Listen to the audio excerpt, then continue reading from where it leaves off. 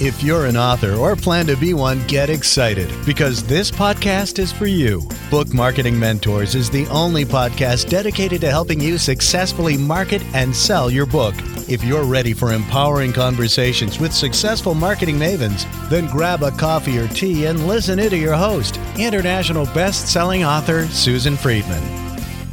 Welcome to Book Marketing Mentors, the weekly podcast where you learn proven strategies, tools, ideas, and tips from the masters.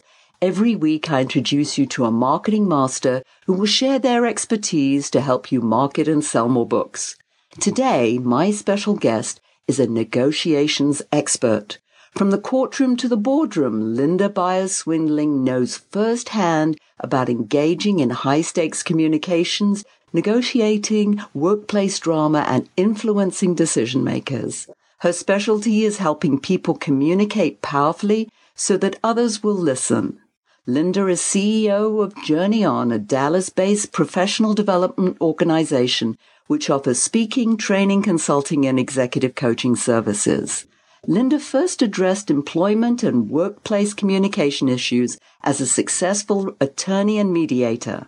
In 2000, she left a 10-year legal practice and partnership to start her own business. In addition to running Journey On, Linda spent 5 years with Vistage, the world's largest CEO development organization. Her clients include Fortune 500 companies from a wide variety of industries, governmental entities, and many international associations.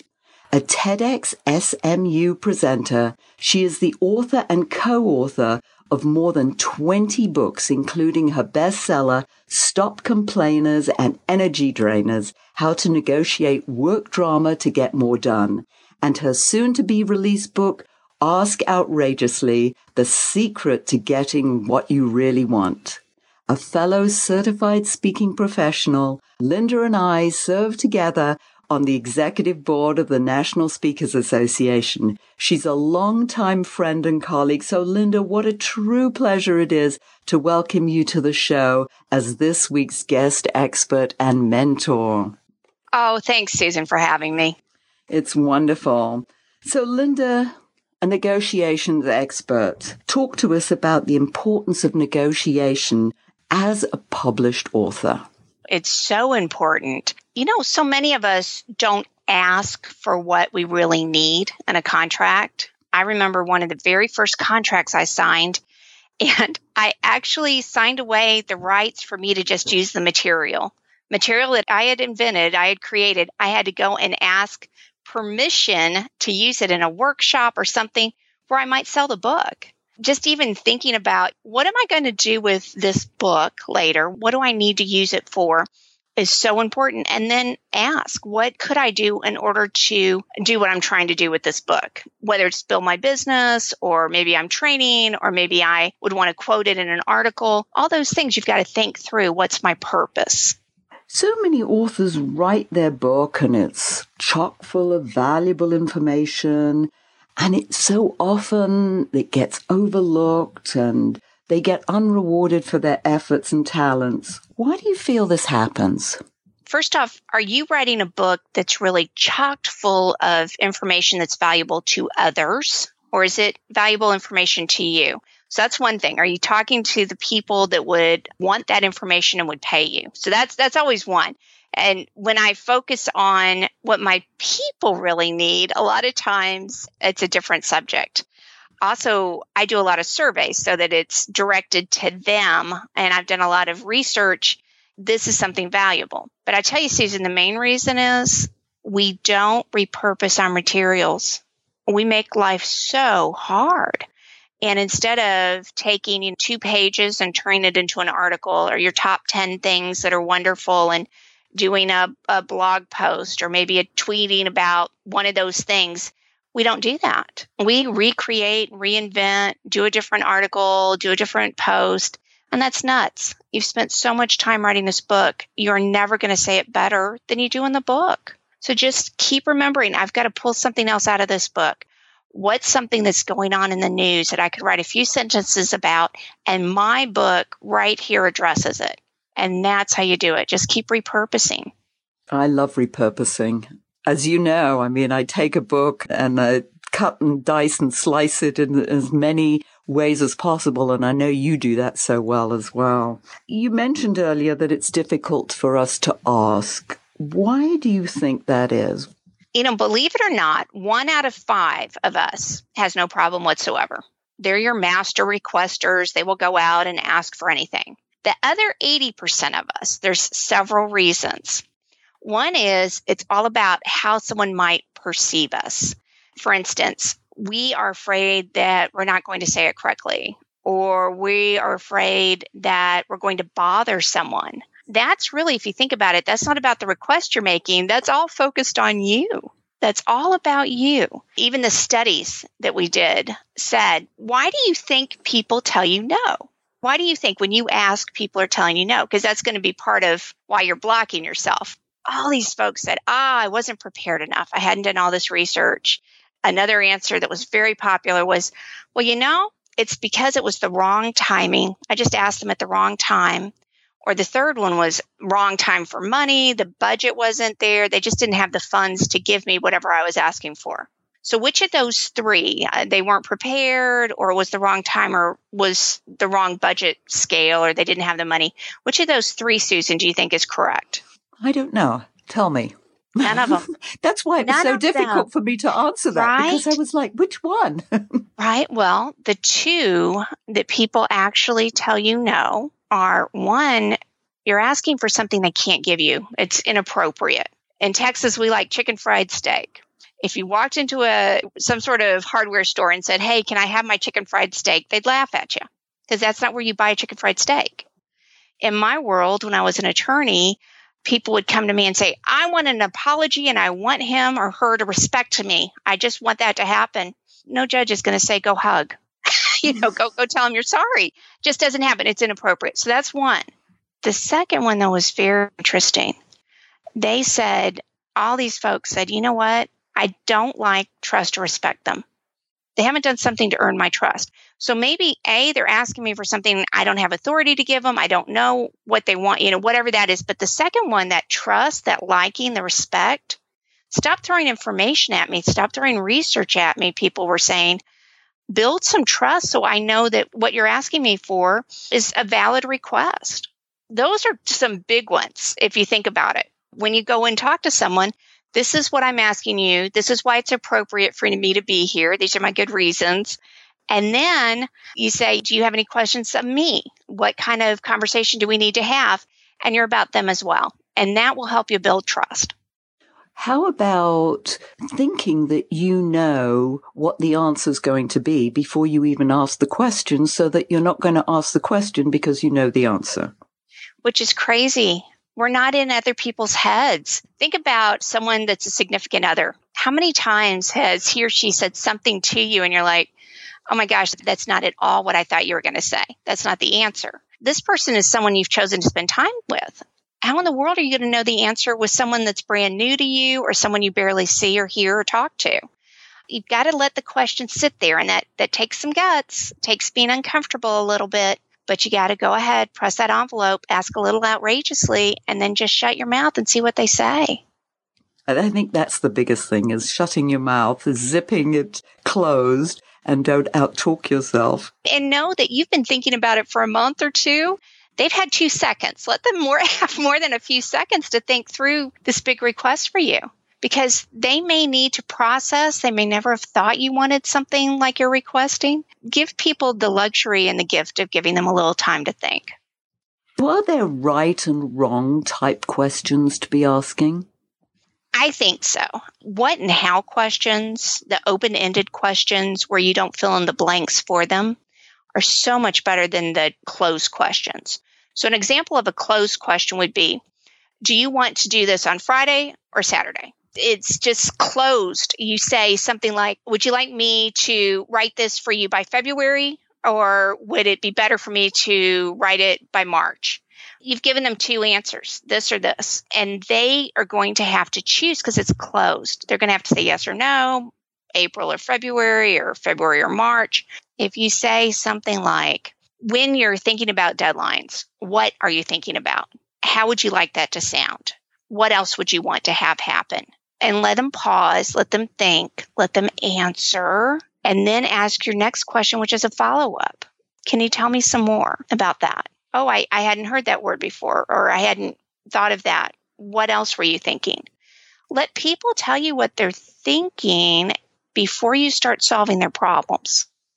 That's so important. I see that happen all the time.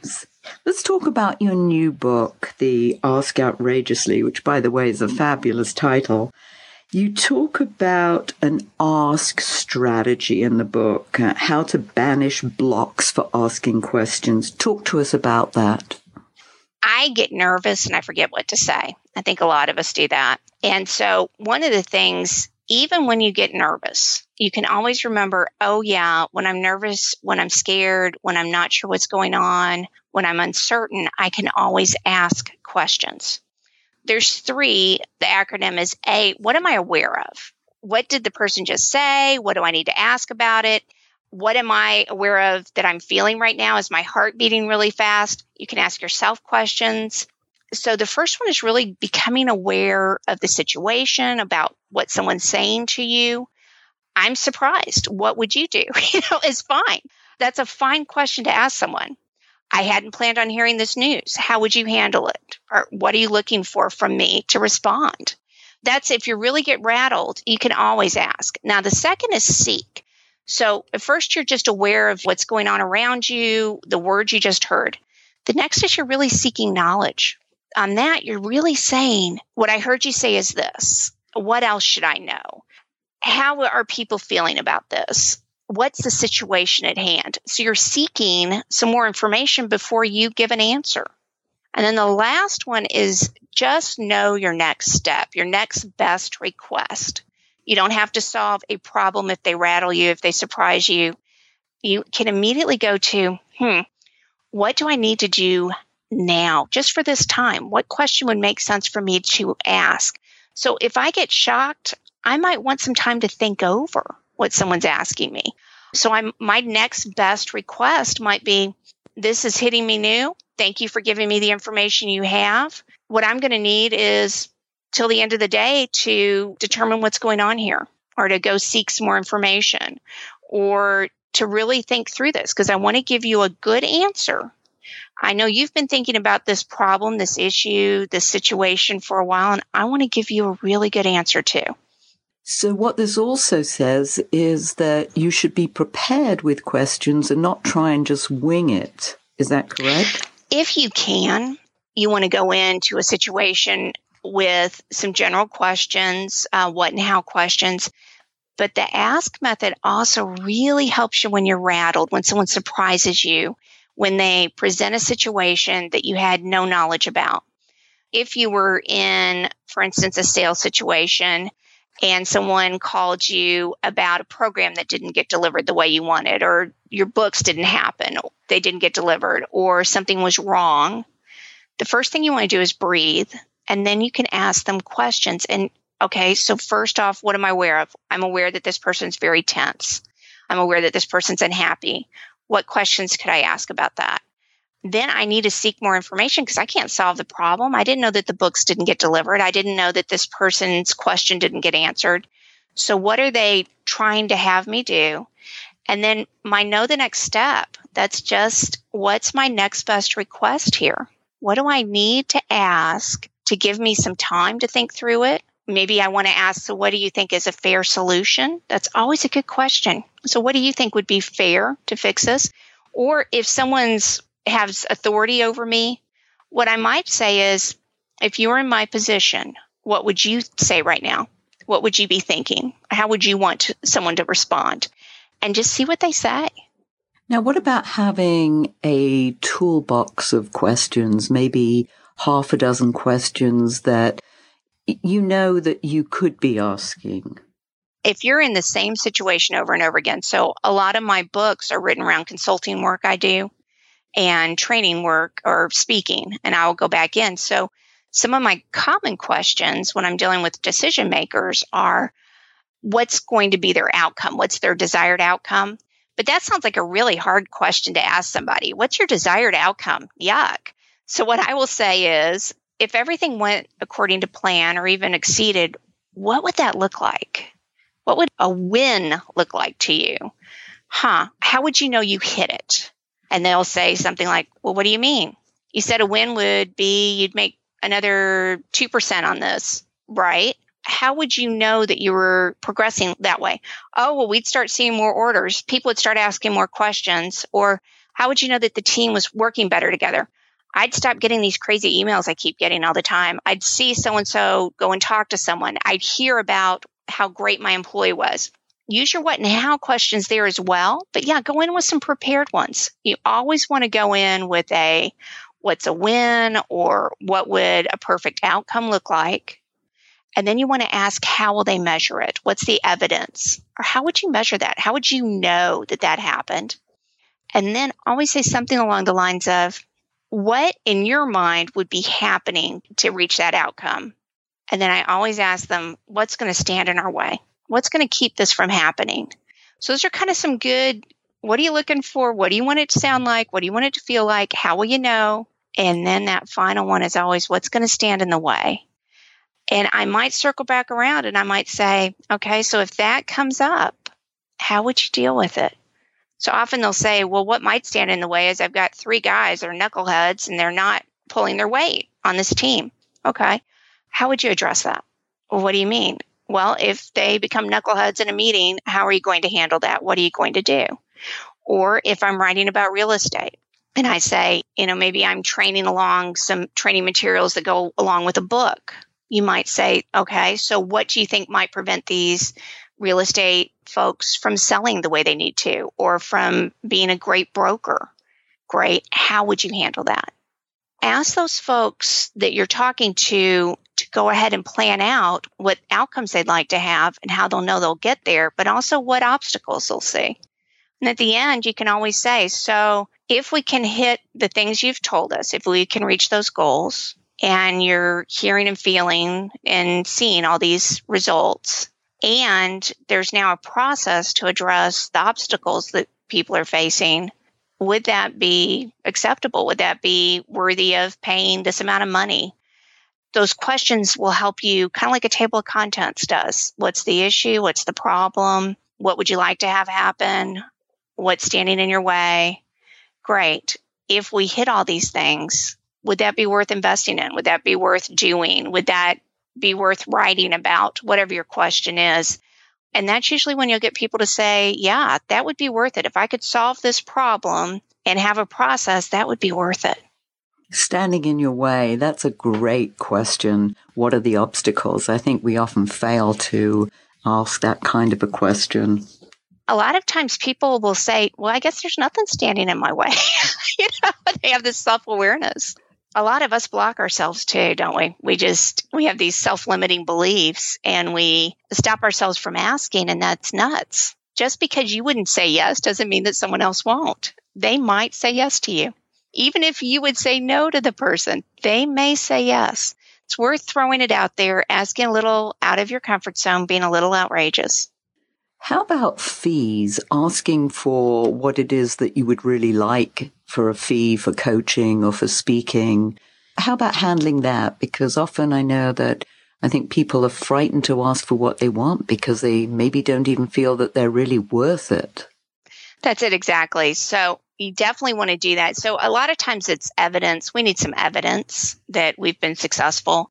If you don't have a Love Me file, get a Love Me file, print out those great emails or write down a comment somebody said and put it in a file. And it needs to be physical so you can pull out that notebook or that file and look at it. We forget, just like you said, we don't use this great information that we create. We also forget about all the things that we've been successful at. My funny story on that is my husband bought an awards cabinet for me. You ready for why, Susan? Why? I was winning all these awards, and then I would put them very safely in a guest bathtub. Isn't that nuts? I love it. Yeah. And so he said, if you're going to win the darn things, we're going to put them so you can see them so you don't do silly things to get more awards and you really own it. That's why you need to go ahead and say, on my fees, I am worth this. And if they don't pay that amount, then they're going to see me as the cheaper option. They're going to see me as someone that they don't want to use.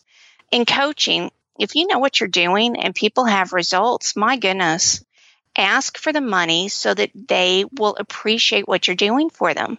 There is nothing worse than doing stuff for free and then people don't value it. They just keep going back to the well for more. If you charge a substantial fee, something that you're worth, something you can prove, something that the market will bear, that other coaches that aren't as good as you are charging, why in the world wouldn't you charge that? You must charge it. Because if you say it's $800 and someone says, wow, that's a lot, you say, well, I'm committed. That $800 might be a commitment for them. Maybe it's $8,000, but it certainly isn't $80. I remember when I started out early on that I thought I'd be the cheapest when it came to training. And I actually lost the business because they didn't feel that they wanted cheap when it came to training. People are prepared to pay for good training. Well, and the reverse argument is, so I have it easy because I teach negotiations. A lot of you teach personal development and confidence and speaking and just a variety of things where you're telling people to be stronger and braver and smarter. When they say, well, is it negotiable? Of course, it's always negotiable. And it's going to be reflective of my experience because you don't want someone who doesn't know what they're doing and doesn't know how to negotiate their fees to be training your folks. You don't want the cheapest option from your people. You really don't want me to give you it either. And they're like, no, you're right. We want you and we want to pay what it's worth. One other thing, we're so much more comfortable asking for other people than ourselves. It's 65% of us would much rather ask for someone else than ourselves. And that's men and women. Women have a little bit of problems with the word negotiate, change it to request. They have no problem. But the asking for ourselves is tough. Would you like some hints around that? Do you see that? Whatever you can give us, we are going to lap up, Linda.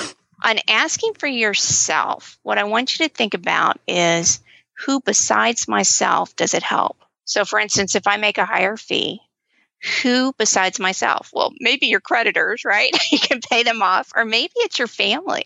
Maybe you can finally take a vacation. Maybe you can move out of the apartment and into a house. Or it could be in law school. I was so just overwhelmed and I just felt like all those people were superior to me. But when I finally got up the guts to ask a question, I was shocked. People after the class would come up to me and say, that was a great question. Are you going to ask anything about this topic? Or what classes are you taking next semester? And it was because I didn't mind asking the stupid questions.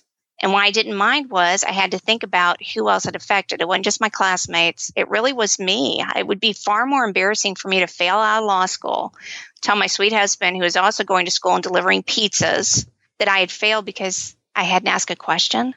Maybe I looked a little stupid in front of some of those classmates. Well, who cares? They weren't going to hire me. They're not going to help me get through school. Asking questions, ask for yourself, and then ask for the people it also affects. I think something that you said is so important. There's no such thing as a stupid question. Well, no, there's some stupid questions. There's some stupid questions, but... Was that one of them? But no, the people that listen to people like you aren't going to ask them. You don't give up your time to improve yourself and listen to other experts if you are going to be just wasting people's time with stupid questions. That's not who your audience is. That makes no sense. So just know that the questions that you're asking other people have, ask them first. Be the first one to the request. You're missing out on an opportunity to do work, or maybe you've seen promotion go to someone, or someone gets a piece of business you didn't get because you didn't ask. And there was only one piece of business. There's only one promotion. There's only one trip to Europe. And you could have had it if you just asked first. So ask. Just go out there and just ask outrageously and see what happens. How about mistakes? What are some of the common mistakes that you find that people make when they're asking questions? They hold themselves back. They think, well, gosh, I don't even know if this is possible. Well, sure you do. It wouldn't have come into your mind if it wasn't somewhat possible. People will prepare. We will get so ready. Think about it for a month and get all the way prepared and talk to all our friends and all of our buddies, and then we don't ask. On the website, later you can get some tools. There is a permission slip. Go get that permission slip and just write as many as you need to yourself. I give myself permission to ask about this. And then you have a permission slip. Stop trying to get a committee together to tell you that what you know is a good idea, and just start asking. So that leads right into how our listeners can contact you for more information about your services, because I know they're itching to learn more. AskOutrageously.com is the website. I tell you, if you all want to get out your mobile phones, there's a very easy way for me to connect you to a couple of links. And what you do is you text, like you're doing a to somebody. Instead of to Linda or to Susan, you'll text in the number 42828. That's 42828. And then the message is just the word ask, A-S-K. Hit send. It'll ask you for your email, and then it'll link you to a bunch of different resources that are kind of located throughout the websites that I've got. And those are my favorites. If you want leadership and negotiation tools, you can get those every month. If you don't, just press unsubscribe. I know we've talked about a lot. It takes some practice. You've got to keep reading it over and over again. So that's one way, or you can go to the AskOutrageously.com website and poke around. Go to that media section, and you'll see kind of what we do to help promote the books. What do we do to get the word out and keep repurposing? Fabulous information. And if you were to leave our listeners with a golden nugget, what would that be, Linda? I want you to start going for the no. I want you all to go somewhere safe. That's what I did when I had to start learning this. I went to garage sales or yard sales in different neighborhoods, so no one would even know who I was. I want you to start asking all the time. Ask people for the outrageous. Hey, I see that toy there. It says $35 on it. Would you take $5 for it? The worst they can say is what? No. You'll survive a no. Actually, if you're not hearing a no, you're not asking for enough. Go to the grocery store. Go to a different neighborhood. Drive a few miles, whatever you need to do. Say to people, hey, do you like your bread that you're getting there? I usually buy this brand. You're buying this. Or, wow, do these tomatoes look ripe? I mean, start talking to people. Ask a store clerk to help you get something from their store. Can you help me with this purchase? Can you get me a new pair of pants over here? They're just standing around there to help you. You need to ask them. Blow employees' mind. Here's one thing you can do. Go to a store, ask to speak to the manager. When the manager comes up, tell the manager what a great employee they have. If somebody really helped you, ask to speak to that manager, that person in charge, and just see what happens. You're going to find over time that a $2, $5 ask request is no different than a $2 million. I promise you, it's the same adrenaline, the same energy. Just ask outrageously.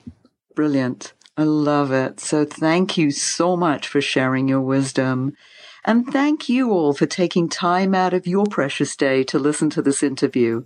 And I sincerely hope that it sparks some ideas you can use to sell more books. Here's wishing you much book marketing success. The time is now to take action and finally build your book-selling empire. And the great news is that Susan is here to help you. Visit bookmarketingmentors.com and sign up for a free 15-minute book marketing strategy session with Susan. She'll help you discover your first steps to marketing and selling your book. Only those who take action are rewarded, so visit bookmarketingmentors.com, and we'll see you again next week.